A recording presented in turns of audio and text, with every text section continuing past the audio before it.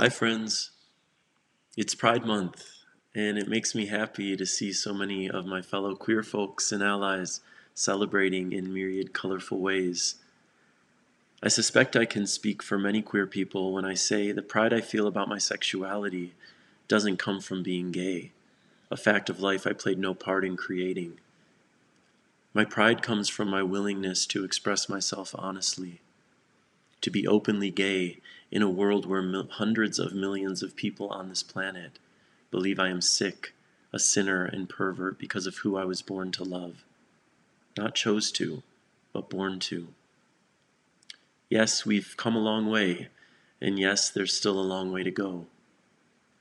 Millions would have me imprisoned, or beaten, or stoned, actually killed. In 71 countries, homosexual activity between consenting adults is illegal, and in 11 of those countries, as of July 2020, being gay or bisexual is punishable by death. By death.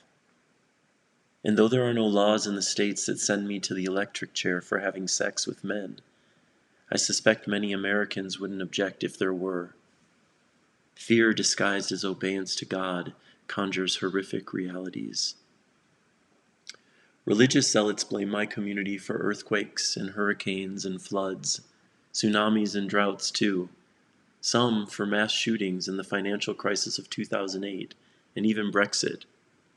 We are blamed for everything because, as explained by too many anti-gay Christians by way of their signs, God hates fags, and homosexuals are possessed by demons, and faggots are bastards who will burn in hell.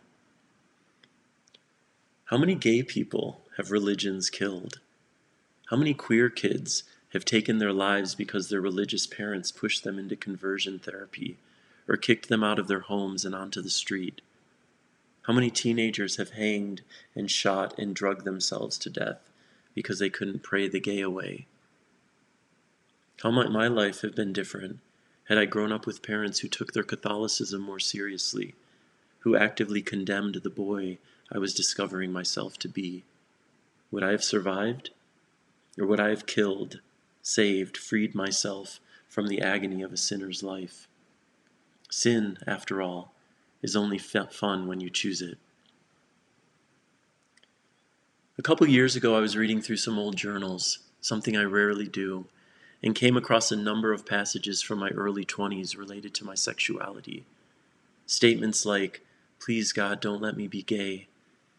I'll never be able to have a family if I'm gay.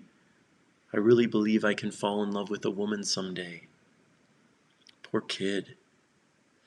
There's that scene in American Beauty when high schooler Ricky Fitz, who's operating his drug dealing business from his bedroom, speaks to why his parents don't know he's selling drugs. Never underestimate the power of denial, he says. It's true, we humans are great at denying the truth. Of course, it's easier to deny the truth about someone else than about yourself. It's certainly possible to live a lie as far as your sexuality is concerned. I did it for years. But I don't think it's possible to believe the lie. Not really.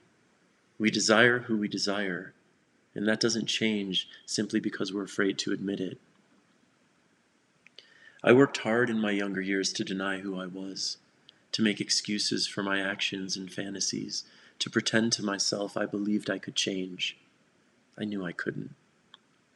Even when I would masturbate about guys, I would force myself to think of a girl at the moment of orgasm so I would feel a little less disgusted with myself. I put so much energy into shaming and hating myself, just because I liked guys. My God, I want to hold that young man and let him know how beautiful and worthy he is, and let him know how much beauty his gayness will add to his life, how he will someday see his sexuality as a gift with which he would never consider parting. Yes, I see my sexuality as a gift with which I would never consider parting. I love men, and I can't imagine not loving men. I don't want to imagine it. As hard as it would be for the younger me to believe I wouldn't trade my gay away if given the chance, it's even harder for me right now to conceive of ever wishing away my gayness. No thank you, no way. As I was flipping through those old journals, I came across a more recent one, probably 10 or so years old, and though I don't remember the moment I wrote this, I wasn't at all surprised to see 3 exclamation points following the words, "I fucking love being gay." Happy Pride to all who are celebrating. May we delight in the energy of self-acceptance so potent in the air this month, and may we learn to stop resisting who we are, so that we may come alive in the gifts that live beyond our shame. Yes, may we be freer than we ever believed we could be. Big and bigger love.